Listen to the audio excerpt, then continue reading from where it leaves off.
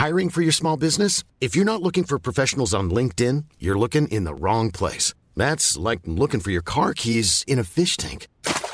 LinkedIn helps you hire professionals you can't find anywhere else, even those who aren't actively searching for a new job but might be open to the perfect role. In a given month, over 70% of LinkedIn users don't even visit other leading job sites. So start looking in the right place. With LinkedIn, you can hire professionals like a professional. Post your free job on linkedin.com/people today. Has anyone got anything to plug this week?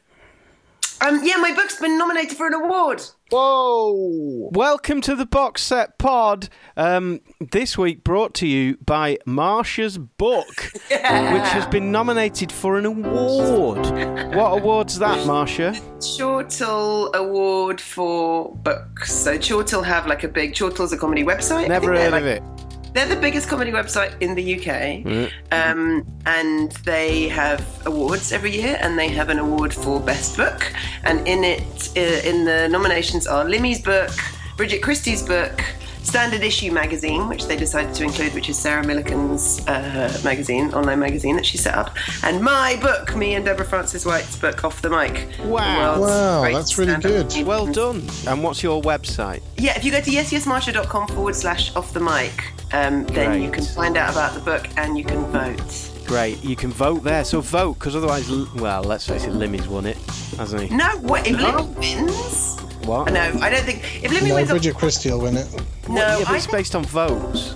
It's based on votes, so I think Standard Issue magazine will, because Sarah Millican has a lot of followers, and also because there's so many people who write for Standard Issue, and I feel like they'll be What a stupid idea to give the general public a vote in these things. Oh yeah, it's ridiculous. Isn't it stupid? It's like when me and Jamie were nominated for Best Newcomer Award at the Sony Radio Academy Awards 2009, and we were up against Kelly Osbourne. I mean, for fuck's sake. That was one of the proudest moments of my former career. Yeah, of us being nominated. Well, it happened once. Welcome to the Box Set Pod then. So tonight we're going to deal with Utopia. We're going to be talking about Utopia in a bit. Marsha's been banging on about it for ages. I have watched episode 1. Christian has watched episode 1. Jamie has watched none. And Matt has watched how much? None. No! So, really, Marsha is the only one to have the full beyond episode 4. It's going to be her job to persuade us to get to the all-important 4th episode of Utopia. You know what? I watched 10 minutes of it. 10 minutes? Oh, Jesus, A couple of years ago. So lame. 2 years ago? Is it that old? Yeah, Pretty old, isn't it? Yeah. Yeah, it's pretty old. Oh, I thought this was a new thing. Everyone's going berserk about it. No, it started a couple of years ago. I think it just finished quite recently. I see, right. That'd be why everyone was going on about it. We've also got your chart and the usual other stuff. Now then, maybe today is the day that everyone who's left listening to this podcast loses faith in my taste. Because I've certainly challenged that, but I am clearly in the minority on all of my opinions at the moment. I can't help thinking that the world is going mad. Maybe this is something to do with getting old. We'll find out from Christian shortly. And Zoolander, okay? Zoolander 2. Yeah. And also, can I just say, you know, TV, normal terrestrial TV, has got this challenge to create event TV at the moment. Yeah. And I watched Grease live last week. Did anyone watch this? No. Grease live. They did in America. They did Grease the musical, but live from Burbank Studios, and it was so complex. They rehearsed it for like a year. They had loads of different sound stages, and the actors had to be driven on golf buggies between sets, and they did the whole musical live. Jesus Christ! What a waste of time. Yeah. Why do that? It was brilliant, and it was a perfect example of how normal TV can compete with the box set world, because it was just phenomenal. Like, you forget how good, you know, people who are actors, dancers, singers, those triple threat people who are supremely talented. When you see them doing like high octane, proper, what's it called? dance. What's the dance style that Grease is in? Swing. Hand jive and all that. Swing, dancing. And the way that they played to the fact that it was live, like they used sometimes they would use old cameras that were part of the set, but you would see through the actual old cameras, and it was just so clever and brilliant, and everything a cheesy musical should be. It shed me a tear or two by the end, partly because you're just going, oh my God, this is so. How have they done it? And what a sense of achievement for them. And Bunk from The Wire was in it as well. What? So, Bunk? No, yeah. it's won me over now. Singing and dancing. It was still Grease right. the musical. So there we go. My taste in question already.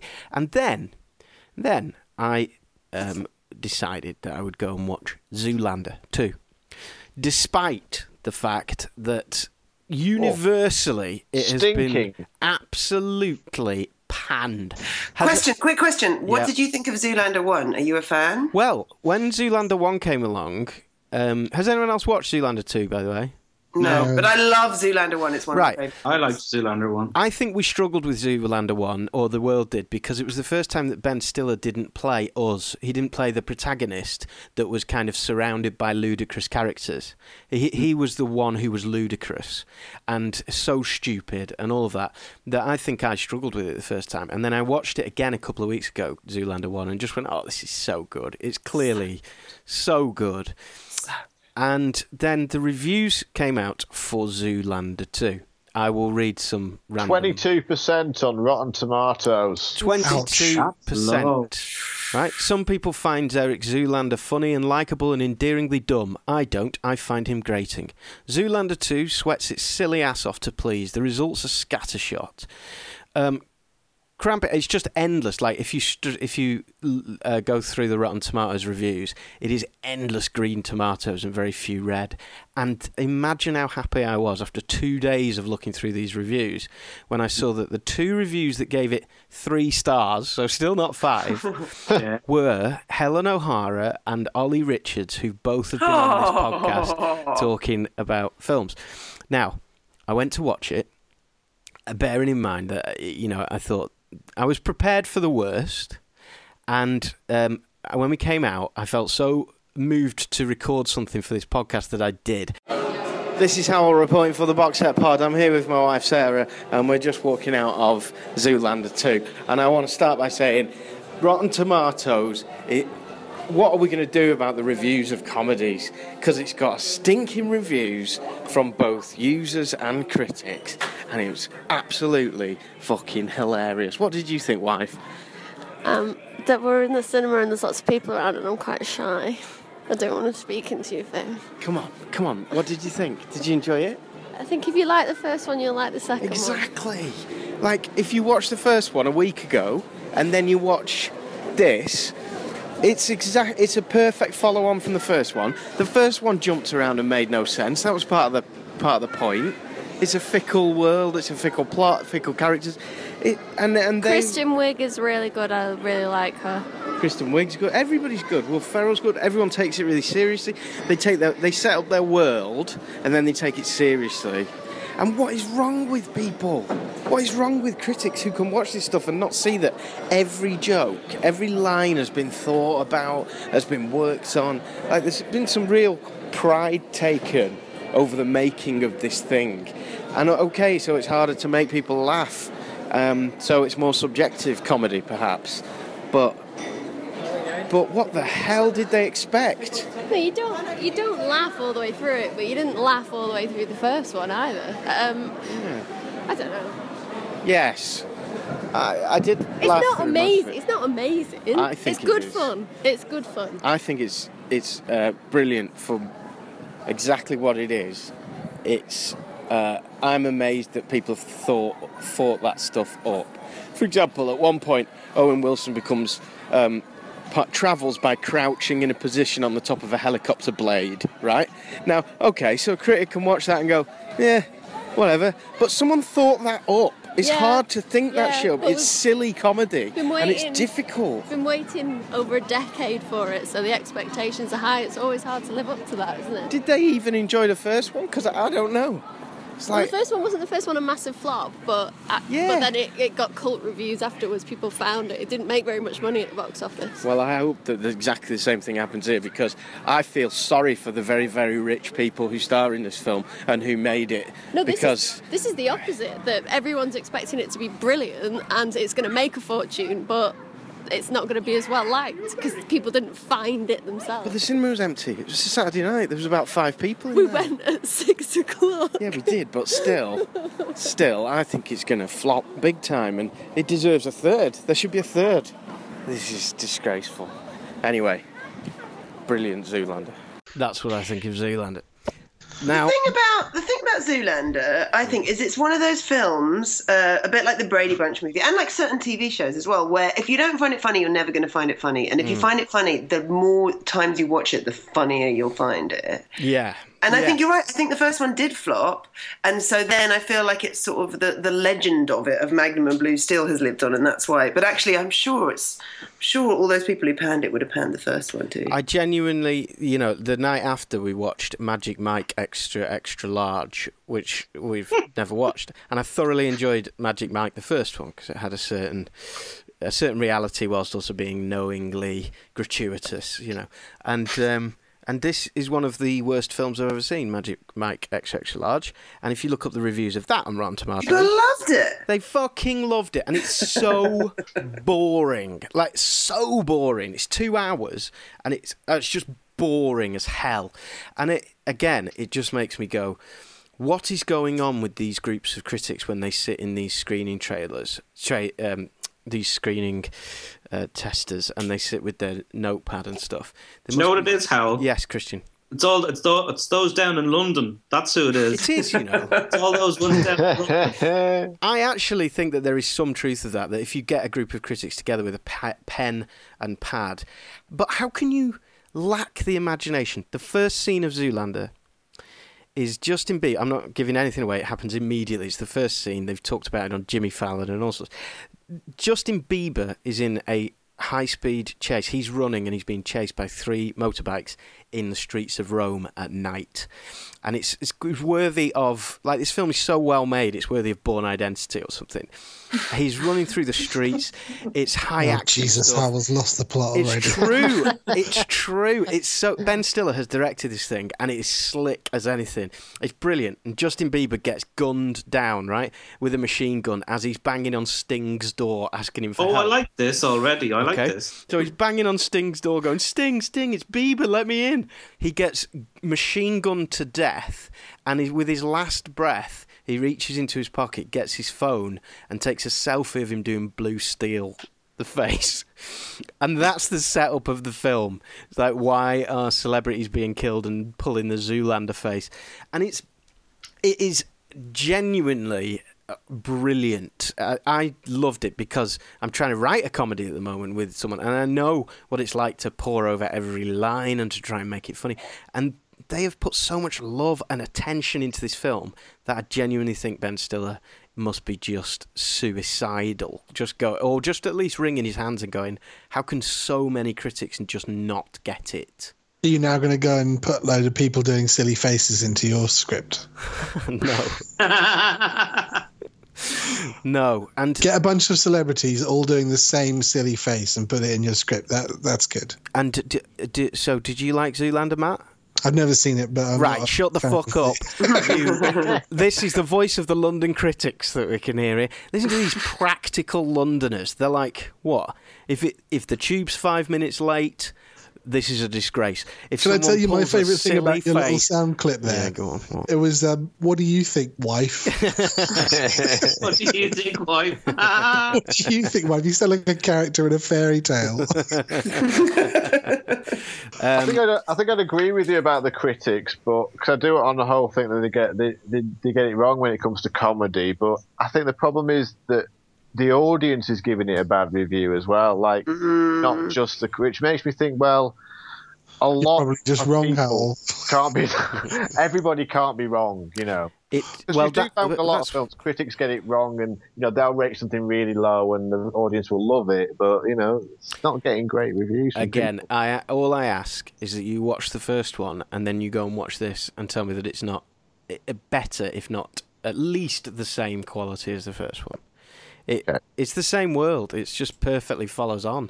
And yeah, all right, some gags miss and stuff, but that's true of all comedy. That's true of all Will Ferrell's comedies. And some gags don't quite hit, but even just the idea of the gag is funny in itself. Like, I'm sat there at least chuckling, and it's better than 9 out of 10 films that I go and watch at the cinema. I've been thinking about a theory recently that of the last year, I think female comedies have been my favourite comedies of the round of the last year. There's been Trainwreck, Amy Schumer comedy. I thought that was brilliant. Right, yeah. Sisters with Tina Fey and I enjoyed that. Yeah, I thought it was really good. I really like the Pitch Perfect film. I think what's her name? Amazing. Oh, what's the fat girl's Anna name? Kendrick. Oh no, Rebel Wilson. Did you see her at the BAFTAs? She was so funny at the BAFTAs. She wrote this speech. You've got to YouTube it. She's brilliant in the Pitch Perfect. I think like female comedies at the moment have never been better, and I think they're doing better than men at the moment. The comedy game. Even with their vaginas getting in the way. Yeah. I know, despite falling over their boobs and their high heels. I just wish we lived in a world where we didn't have to say female comedies and we just said comedy. Comedies. Yeah, that'd be nice. And while we're on sexism, this is the first chance we've had to hold Christian Talbot to task. Christian. Oh my God, what did you do to Chelsea What did he do? Christian was talking about Brooklyn Nine-Nine a couple of weeks ago, and he said, to quote, "I really like the one lady who is the older lady in the office who wears a cardigan and hangs out, and it's Chelsea Peretti." Who is probably the youngest in the cast.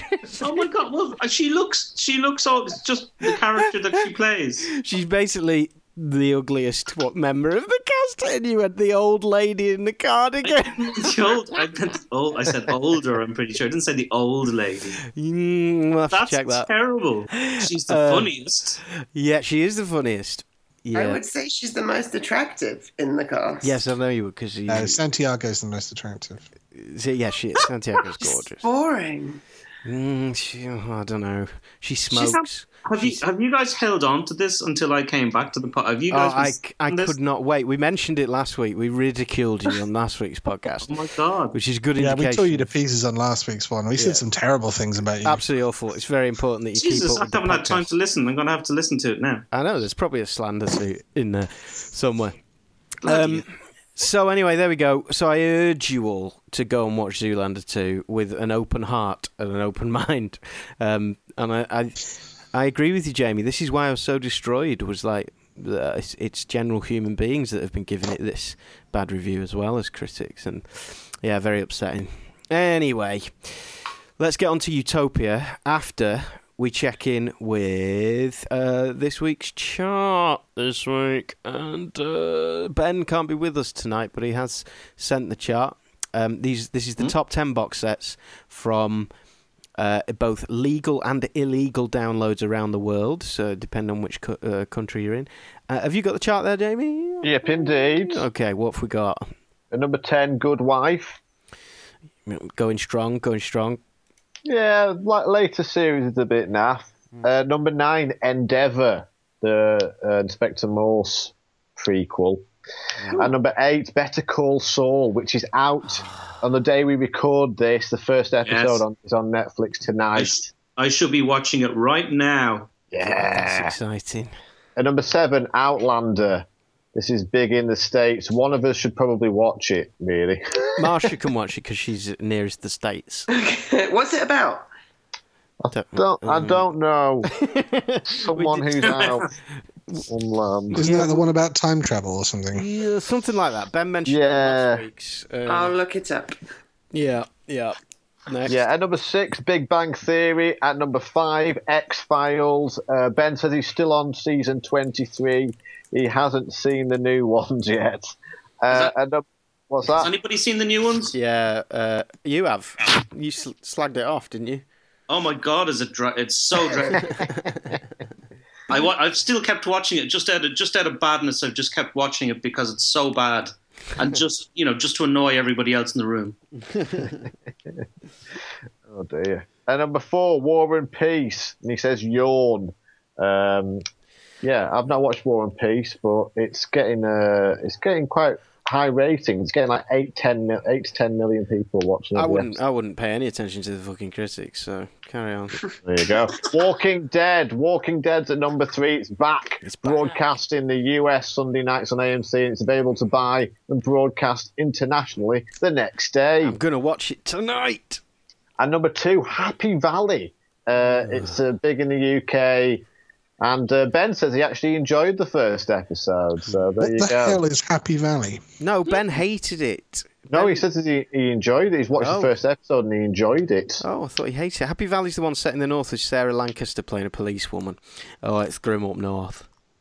Yeah. Oh, no, he didn't like that. He talked about that last week. Yeah, he slagged it off last week, but he's... Yeah, well, clearly he hadn't watched it when he slagged it off, and actually now he's tried watching it, he's gone, oh, it's quite good. And number 1, it's Downton Abbey. Every single sales chart's getting 10 million viewers in the US because it's the final season. One more statement / point / question.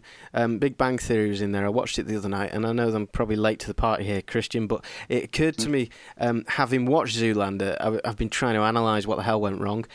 Big Bang Theory and a lot of the comedies we have today, all of the jokes are sarcasm. Pretty much every joke. And when it's not sarcasm, it really stands out, and it's especially funny on the Big Bang Theory.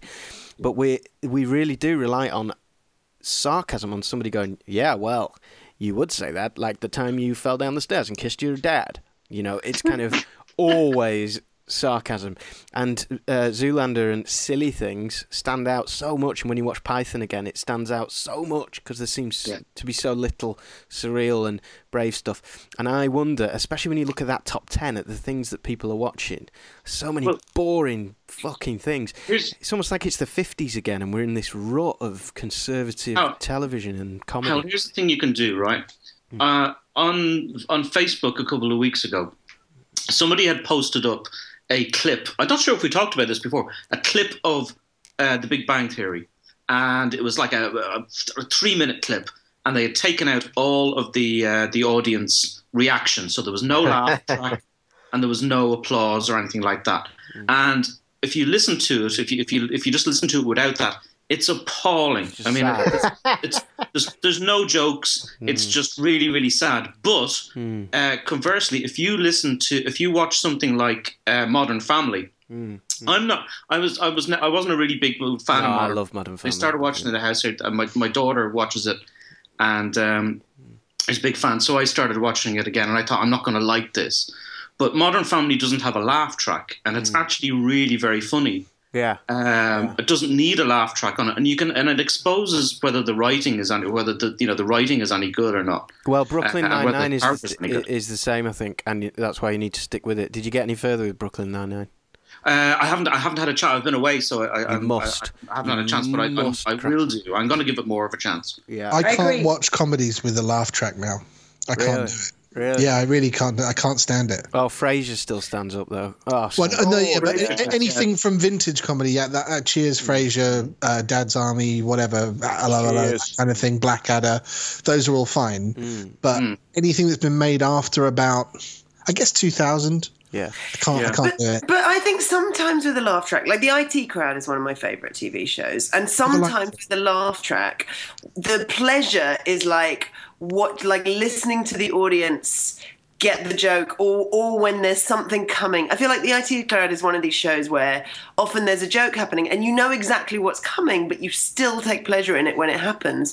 And so hearing that kind of audience, like the build-up of the laugh and then the explosion when it comes. Well, I think they paste in. I've got a feeling they beef up the laughs and paste stuff in, and I think that's the difference between 2000 or whatever arbitrary barrier Matt has made up in his head there. I think that there is a... Just pulled it out of thin air. Yeah. I didn't mean, I didn't act like it was researched. There's a genuine... I don't think they do beef them up. Well, I think they do. I think it's pretty well known that they do, Marcia. Yeah. Really? Yeah. Whereas they don't with the IT crowd. The IT crowd, and Graham Linehan has always said this, is that the laugh track that you hear on that is the actual audience. Yeah. And it's Right. that thing, I think, as well, of the warm up act of, in those big American shows, they need a laugh every 6 seconds. They have these rules, and they whip the audience up into such a frenzy beforehand. Whereas with Frasier and with the IT crowd and stuff, you get a sense of a different nuance in the different laugh depending on the jokes. Yeah. But I think that's also the thing, is just, and actually I saw this in one of the extras on the IT crowd, because and I think it's that it's so exciting when you're there. Like when you're watching, it's like when you watch something in the cinema, you're more likely to laugh louder than you are if you're like alone on your couch. Yeah. And then particularly if you're watching something live, you are in this kind of heightened state of excitement, and so you're more likely to laugh louder at things. Yeah, I think that is true. But they certainly they certainly put a big business into whipping the audience up, I think, and making sure that it's, which I presume they didn't do in Cheers and stuff. It was kind of, everyone was. Oh no, I think they did. I think they just gave them booze. Does anyone like The Big Bang Theory? Yeah, I mean, I can watch it. And sometimes a joke happens and it's truly brilliant. I think you've got some of the best writers on there, but there's just so many gags that a lot of it relies on sarcasm. I wouldn't choose to sit and watch it if that's what you're asking, Matt. No, okay. But if it's on, I can laugh at it. Yeah, it was a lot better. I think the quality of it it's kind of jumped the shark, I think. But Okay, Utopia, or Jamie, do you want to do some news? News. Jamie? I can do news, yeah. You all right? Did you fall asleep? You're making your tea? No.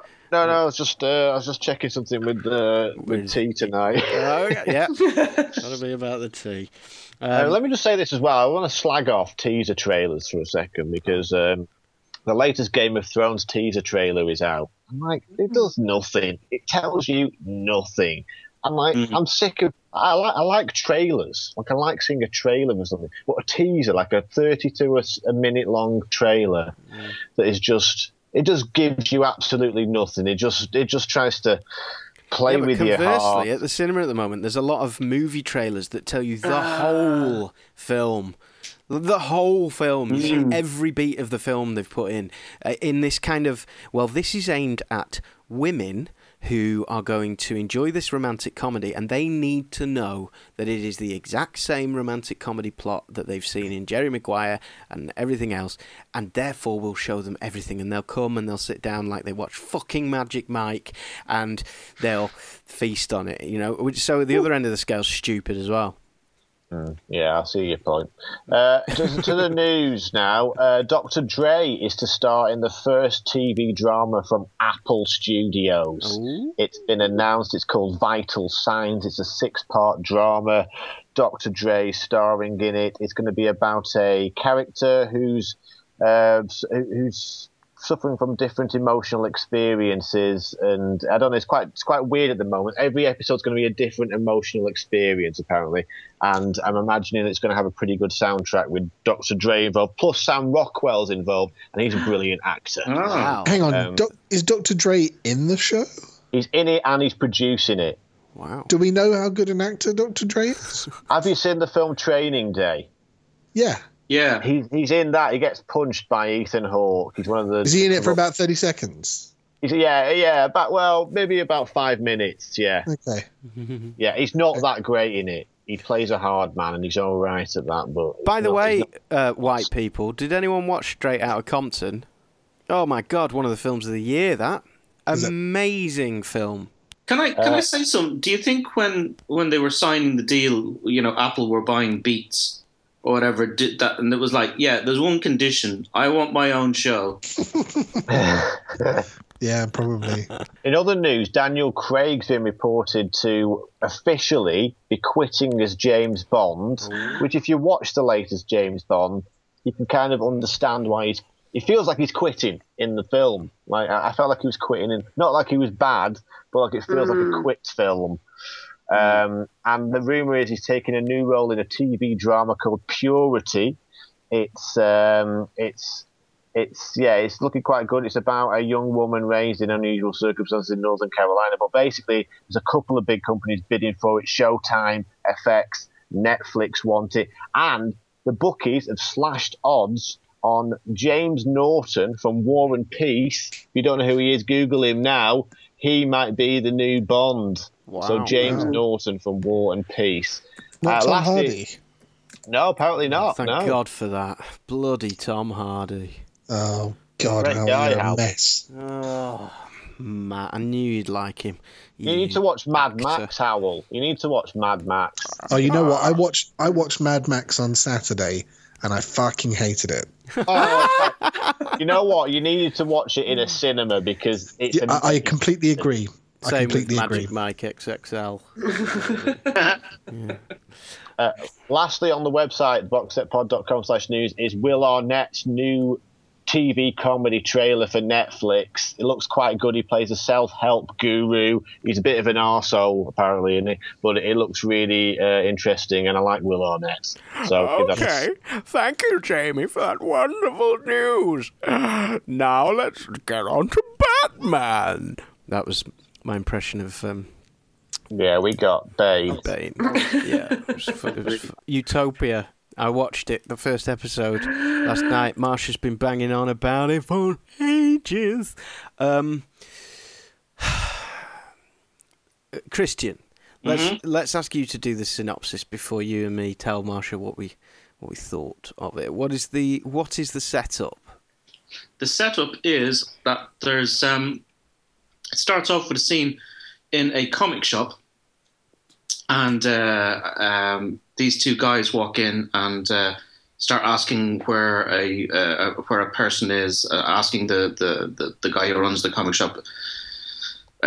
Where is... I can't remember the name now. Jessica Hyde. Jessica Hyde. Where is Jessica Hyde? And the guy doesn't know, and they just end up gassing everybody. I'm not giving this away, actually. Sorry, gassing everybody in the comic shop. First scene. It's all right. First scene. And so there's one... I'm trying to remember now. It's a really hard pilot to describe. Plot. It is kind of. There's one kid left. There's a kid left. Was he in the comic shop? The kid? No. They killed the kid as well. No.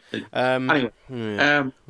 God, it is hard to describe. I'm just going to leave the room for 2 minutes because I need to grab a charger for my laptop. But I think that will give you long enough to figure out what Utopia's about. Okay. There's another guy working for the Department of Health. I think a politician guy, and he's being blackmailed into getting another minister to sign off on drugs. To be bought in. What else? Can I prompt you? This is really difficult, It is. What do they all have in common? A lot of the people in the show. And they're all they're all part of a forum, an online forum for a comic book nerds. No. Yeah. Yeah. Okay. A graphic novel. Graphic novel. For this one graphic novel, it is very difficult. I did watch this. I'll tell you what happened. I watched the first 40 minutes of it, and then I had to switch it off because I was terrified. I only watched the last 20 minutes of literally before I went to do this podcast. I'm back. So you got as far as the torture, did you? I got as far. Oh, we've discussed this, haven't we? We have talked to you about this before. Yeah, I got as far as the torture, and then I had to switch it off because my stomach was in knots. I found that really disturbing. You're such a let me read. Let me read the synopsis of Utopia on IMDb because. Does this mean I can cut all of Christian's bit out and just cut to you? Yeah, probably. No, I'd keep that in. It was interesting. After a group of people who meet online discover a bizarre graphic novel which seems to hold mysterious answers, they find themselves being tracked down by a merciless organisation known merely as the Network. Well, we don't even know that much, to be honest. Mine was better than that. Yeah. So, Can I just ask, would it be spoilerific to talk about this torture scene? Because I'm just curious as to why it's so well, it's just blood-curdling. It's just torture, and it's to do with It's not any specific one thing. Yes, it's specifically to do with the eyes. Oh, that's not good. Can I say, in defence of this, why are you defending it? We haven't even said anything critical. Well, no, because I feel like if someone's listening and they're like, ooh, bit torture-y, it's not like the whole show is not like Saw or Hostel or one of those. There are some, like, it's a pretty intense scene, but Christian's been a massive wuss. No, it's really intense. I had to look away. I couldn't look at the screen, but it's particularly as the show goes on, that kind of those, and it's not like all about that, but these kind of scenes are actually integral to the plot and kind of integral to how you feel about the people who are inflicting them, because I feel like the fact that someone is willing to do that says an awful lot about both what kind of people they are and how much they care about what. I love when Marsha's on from Toronto, because she feels like she has to justify things, you know, in a kind of a lefty communist way. She wants to make sure that people know that something isn't just gratuitous. No, but also particularly with this, because I genuinely think it's the best TV show I've ever seen in my entire life. No matter how much you defend it, Marsha, a torture scene is in there because it makes bloody great TV, because it's torture. But it does make sense to the... Of course it makes sense to the plot. But I feel like in a way that with a Game of Thrones, they often have stuff that's torture. Not because it's like integral to the plot, but because it's like... No, because it's shocking. I completely agree with you, Marsha. Yeah. There's something different with this. It's because, and it's even at the start in the first scene of the show, where they kill everybody in the room. It's this callous coldness of it as well. This kind of just... that's what gets them. That's what affected me most, I think. Yeah. So I won't be carrying on watching it. No. Hal, tell me more. Number one, I have to pay for it. Oh. Why? Because I pay for my entertainment. But it's on Channel 4. It's on. It's on Channel 4. It's not on demand anymore. It's gone. Yes, it is. I've just watched it. Are you joking? I searched on demand and I couldn't. It wasn't there. I've literally just watched the last 20 minutes of the before I came on. Could this be an Irish thing? An Irish license or something? No, because he's in Belfast. That's in the UK. Belfast. My God! Seriously, look. Do you know what the UK is? I thought you were out on the. I thought you were where you did your pilot for. Your Game of Thrones thing. I thought you were like out on the coast weaving baskets and things. Or whatever. Can I just say, I'm looking at the All 4 app now, and I can see all of Series 1 of Utopia. Get the fuck in the sea, Matt, or whatever it is. I can even download it. And watch it later. What did you check? Did you check on your TV? Yeah, on the Sky. Right, that's different. I've noticed this with things on. If you do it on TV, you can sometimes not find stuff that's online. Like online, you've got to check for things. Yeah. Oh, Sky make you think that they've got it all evil. Rupert Murdoch, Marsh? Evil. Knew you'd like that one. Fuck the police. Fuck the Sky. Fuck the Sky. Honestly, you run a podcast about box sets and you don't know how to find a box set. I just thought that it was all on there. I feel quite superior right now. Oh, why do I not like it? Okay, I don't like it because British actors annoy me. Ooh.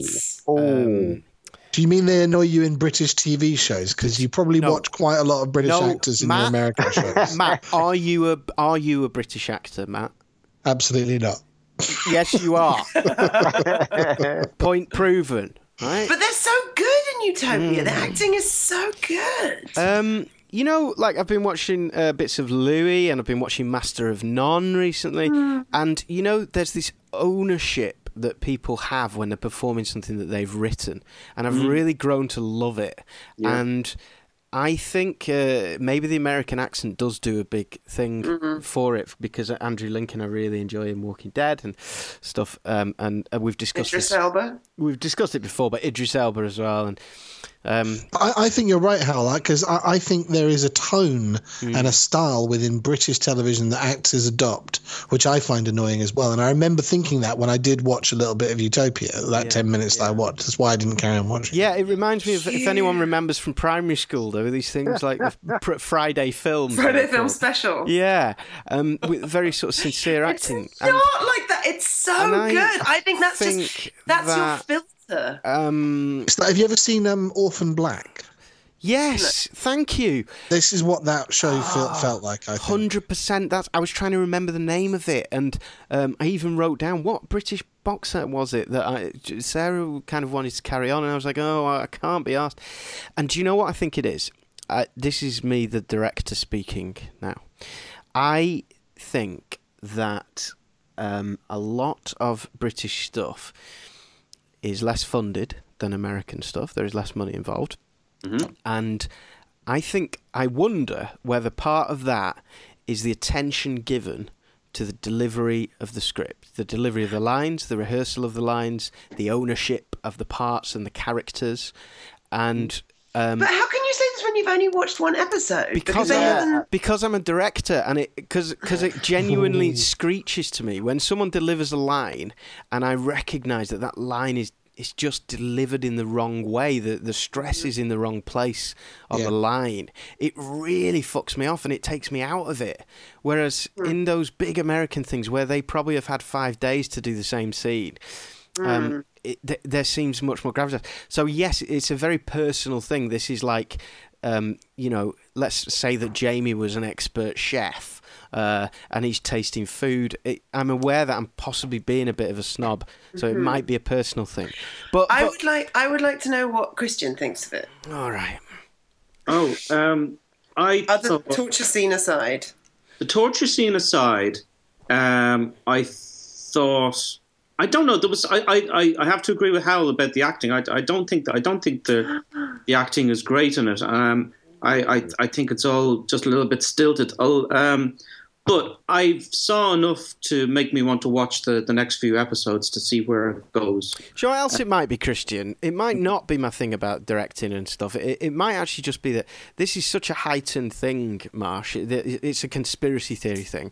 I pretty much hate anything that's conspiracy theory because most conspiracy theories are bullshit. Usually so do I. But they also... it doesn't suit the British personality.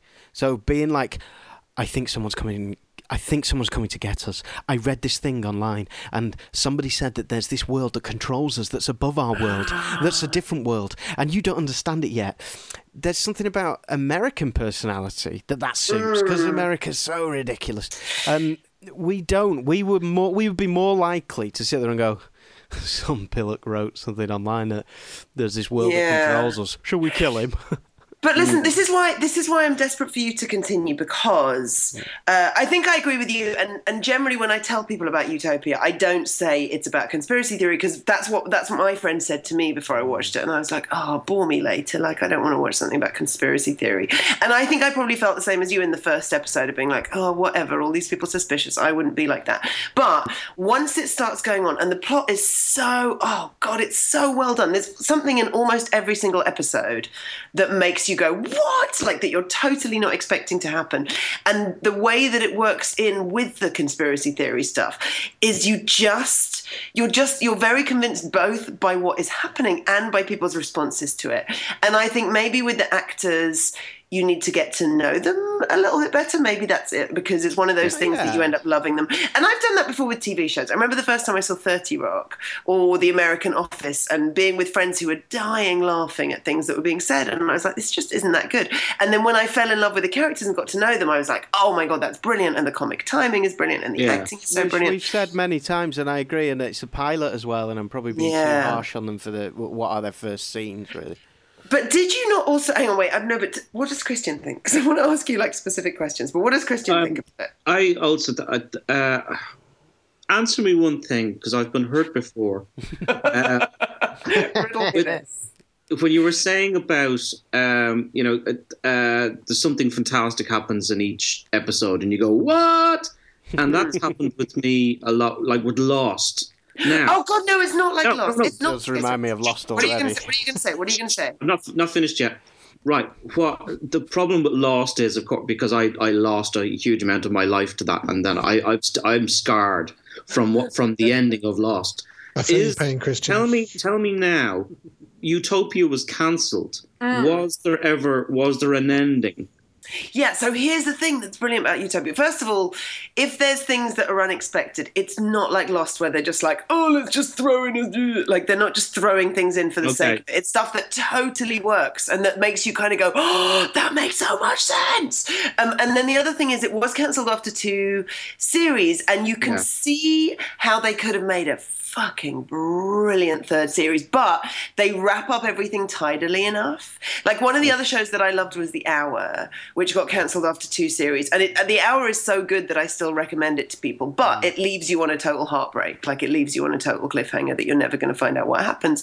And Utopia, I feel like in all the loose ends that you need to be tied up get tied up. You just see how they could have done something amazing with it. I'm sold. I'm going to watch it then. Yes. Oh, that's good. Okay. Well, Christian, you can then tell me whether it's Karen.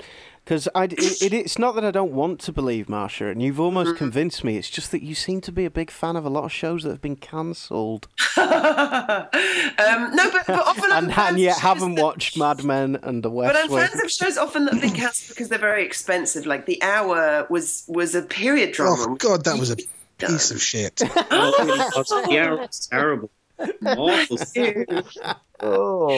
Wasn't The Hour the one that was terrible. trying to emulate Mad Men, but in Britain? It was set in the 50s. It had that oeuvre about it. Boring. And the characters were boring. Again, Marsha, it's like it's understandable that you enjoyed it, but it was the BBC watched Mad Men and went, shit, we need something like that. Yeah, maybe they did, but I thought it was Then smartly it turned into a fucking crap spy thriller. It was The second series was not so good, but the first series I thought was just perfection. Didn't watch the second series. It's so difficult to know, Jamie. We've got like Matt who hates everything and Marsha who loves everything. It's so difficult to know which one to attach yourself to. I don't hate everything. Jamie, do you feel like you're going to sway one way or the other on this? Are you going to watch Utopia? I feel a bit sorry for Marsha here. She's fighting a bit of a tough battle, to be honest. But I feel your enthusiasm has won me round to give 1 episode, or maybe even 2 episodes, possibly even 4 episodes ago. Yay! But I have to say, your judgment sometimes worries me. That's my only... Can I tell you the biggest compliment I can give you on Utopia is that I'm envious of you all for not having watched it, because I wish that I could wipe my brain and go back and watch it again for the first time. That is a big compliment. Oh, that's like West Wing with me. Yeah. It's like Marsha, Star Wars for me. How are you doing with West Wing? I watched it the other. It's on TV a lot during the day. I'm more for at the moment, and I'd think of you every time. I wish I could watch it during the day. I'd love that. Yeah. I don't have a life, and I just desperately wish that you carry on with it and persevere, because it gets. I'm still where I was, where it's just I see that it's brilliant, but for me, when I'm watching telly by myself, it's my super relaxo time. No, and so I find it. We And because I'm agreed too on ADD, this. but it's too challenging for my ADD. No, because I've got to listen stay. to this. But she has to get up and pee every 30 seconds. Nonsense. Get a fucking tray or whatever they are, a kidney dish. Yeah, Use kidney that. dish and just pee in it. How many episodes, Marsha? I watched 5. Please I gave keep it going. like a really good run. Oh, keep going, Marsh. Please That keep is quite going. a good run, but But I do just- keep going. The first series is the worst. There is one reason why you should keep going, and that is that I would take your opinion on other things so much more So much more seriously. seriously. Yeah. And the Maybe I same with Mad Men. I decided the other night, just to, because we've talked about it so much now and it's been so many years, I downloaded episode 1 and just watched episode 1. And I see again why it's so difficult for everyone. Everyone bangs on about how Walter White was the first character that really tested an audience's patience. No. And What are you talking actually, about? that first episode of Mad Men, Don Draper is like the biggest sexist arsehole. Like there's very little to hang on to in terms Oh, yeah. Mad Men is the hardest one to get into. It took me about 6 or 7, I'd say. and yet it's just the finest, classiest thing. Because when you've watched it and you go back, you like it even more, because you go, What was I worried about? This is what it's about. It is about the fact the writer is going, look at this fucking world that existed where black people, women, people smoked in the thing, everyone was cruel to each other. This existed. How did America get from there to where it is now? It's so interesting and brilliant. So, Marsha, if you carry on with West Wing and Mad Men, I will carry on with Utopia. That is a deal. Okay. Oh, man. I have to say, of all the different shows of all the big shows I haven't watched, Mad Men's the one that appeals the most. That's going to be the one you're going to find hardest with ADD. Yeah. No, oh, really? Well, yeah, I'm surprised that you say that about West Wing, because there's so much fucking going on. It's because it's just constant dialogue, and I have to keep, my mind just drifts off a lot, and so I have to keep constantly, I just get worn down by constantly having to keep on top of things. And when I watch TV with other people, that's like that. Like when I watched The Wire, I watched it with someone else, and every 20 minits I'd hit pause and be like, okay, what's happening? But I think to me, and then I'd be all right. I think you're just getting West Wing wrong. I think you should put it on in the background, just play on, because it's the thing with West Wing is that they are really short bursts, but the pace does begin to change with time, and the characters are the most important thing. I just need some blank space. But let me talk in blank space. I want to ask you both something about Utopia. Did you not think, and I can't remember how much this comes through in the first episode, but one of the things that knocked me sideways about Utopia was how beautifully it's shot, that it's shot in widescreen. No, not just look like a wanky commissioned London project that gets Marsha, it's all we need a Welsh girl. We need like a synced drama, like a Mike Leigh film. If I was Christian, I'd be really pissed off, because Irish was the only accent that wasn't represented, or minority that wasn't represented. I mean, even Wales. Michael Smiley was in. He's Northern Irish. Yeah, exactly. That's true. I just thought it just reminded me of Lost. I was just like, oh, it's giving me little bits, and then lo and behold, at the end of the episode, something happens. Do you 4 episodes? I did 5 for West Wing. You have to do me 4 for Utopia. Okay, we'll do 4. We'll do 4. No, we'll do. I might watch a bit of Utopia. I'm intrigued. Okay. The very first scene is on YouTube. Okay, right. Matt's Can I make a suggestion? Yes. I've had an idea. Yep. Because we were talking about stuff that's been cancelled and things like that, have you thought about doing a podcast entirely about shows that have been cancelled? Oh, do you know what I could do? Great idea. Did anyone see Luck? No. Nope. Oh, with Dustin Hoffman. Oh my God, I was so gutted that show got cancelled. Watch the first episode, is, Christian, and that I'm this telling would be you, the whole episode. Someone goes, "Did anyone watch Two Ducks in a Pond?" And everyone goes, "Nope." Oh, it was brilliant. But this was a big one, and it got cancelled because of animals dying, which is a horrible thing.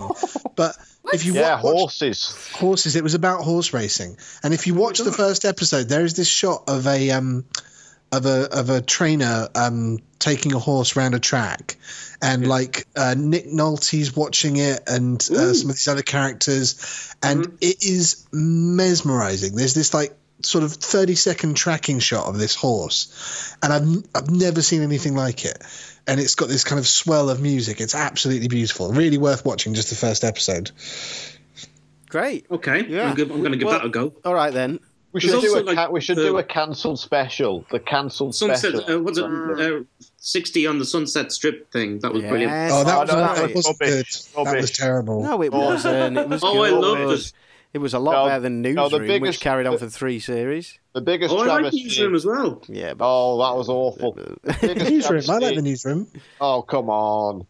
I didn't really like it but I couldn't help myself. The scene in Newsroom where they use the Coldplay song "Fix You," and they're all running around the office like they're goddamn firefighters, heroically saving the day, and it just sent me. I couldn't watch it anymore. Right, okay, disgusting. I'll give you that image is not good. All right. This is an interesting thing actually about Aaron Sorkin in general. Is the use of music in his TV shows is diabolically awful. Oh my God! The West Wing soundtrack is a war crime. God! Nonsense. It should be tried in The Hague. Awful.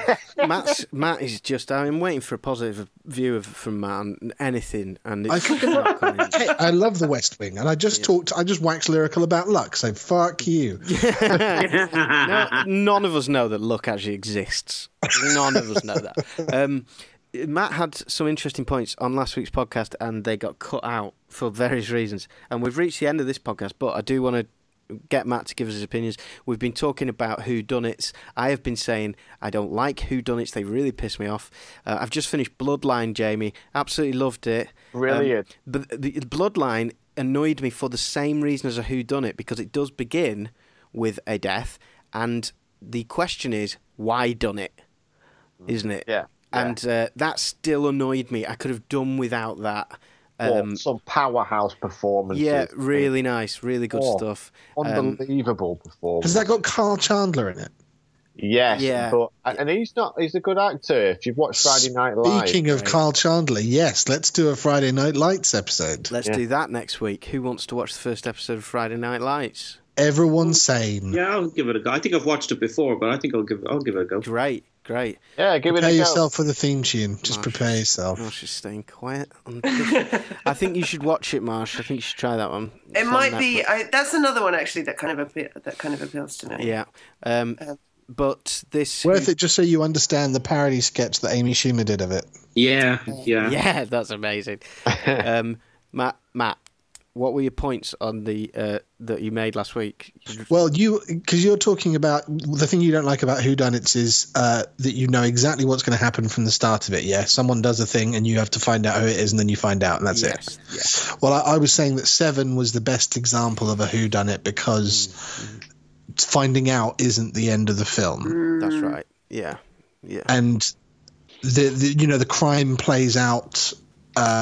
Even up to that final moment, because you find out who done it 30 minutes before the end. That's true, and he still has to finish it off.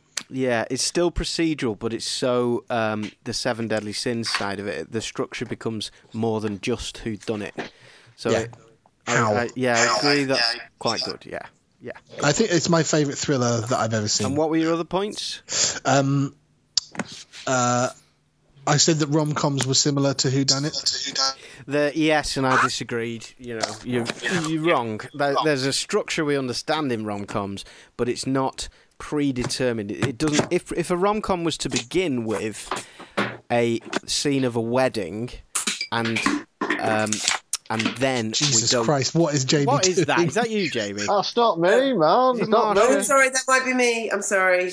I would disagree. I would say almost every rom-com, although it doesn't begin with them getting together, and it's a genre I love, but the ones that I love the best are the ones like Definitely Maybe, where you actually don't know who's going to get together at the end. But I would say like 98% of rom-coms, you know who's going to get together at the end, even if it's not explicit. It's just very, but it's very not as definite as a dead body. We're talking about general genres there, whereas a dead body, who killed this body, is just procedural. And, Fair enough. And that isn't. Well, the other 2 points I had were that the Friday Night Lights theme is amazing, and that Captain Holt is the best character in Brooklyn Nine-Nine, and we've kind of already touched on those, so I feel like I've been built up right. We need to do Friday Night Nights, and we need to do a special episode on theme tunes. What we need to do is create a WhatsApp group between all of us, and then we can actually plan these episodes. That's a good idea. Without 15 separate email trains going on. That, by the way, Jamie is never part of. Jamie, I protect you from this shit. I protect you from it. We could do a Facebooky thing. Is everybody on Facebook? No, fuck that. Somebody email. We got to do Deadwood as well. We got to do Deadwood. I'm trying to persuade the wife to watch Deadwood, and she won't. She just says it's like it's just Western stuff. And no idea. Text her, Jamie. Text her. That's kind of the way I think about it as well. But I might give it a go. I'll give it a go. It looks like shit. It really does. I thought you'd watched it, Matt. No, I haven't. I think he's just playing to type now. Let's go. Well done, everybody. So next week, what's next week? What should we do? Let's do Friday Night Lights then. Can we get you back on, Christian, to do Friday Night Lights? Yeah. Okay. Let's do Friday Night Lights next week. Looking Thank you, forward everyone. to it. Marsha, well done. You have slightly persuaded me, and I will try. Yay! And Matthew, Christian, well done. As usual, cheerful and grumpy. See you next week. Thanks.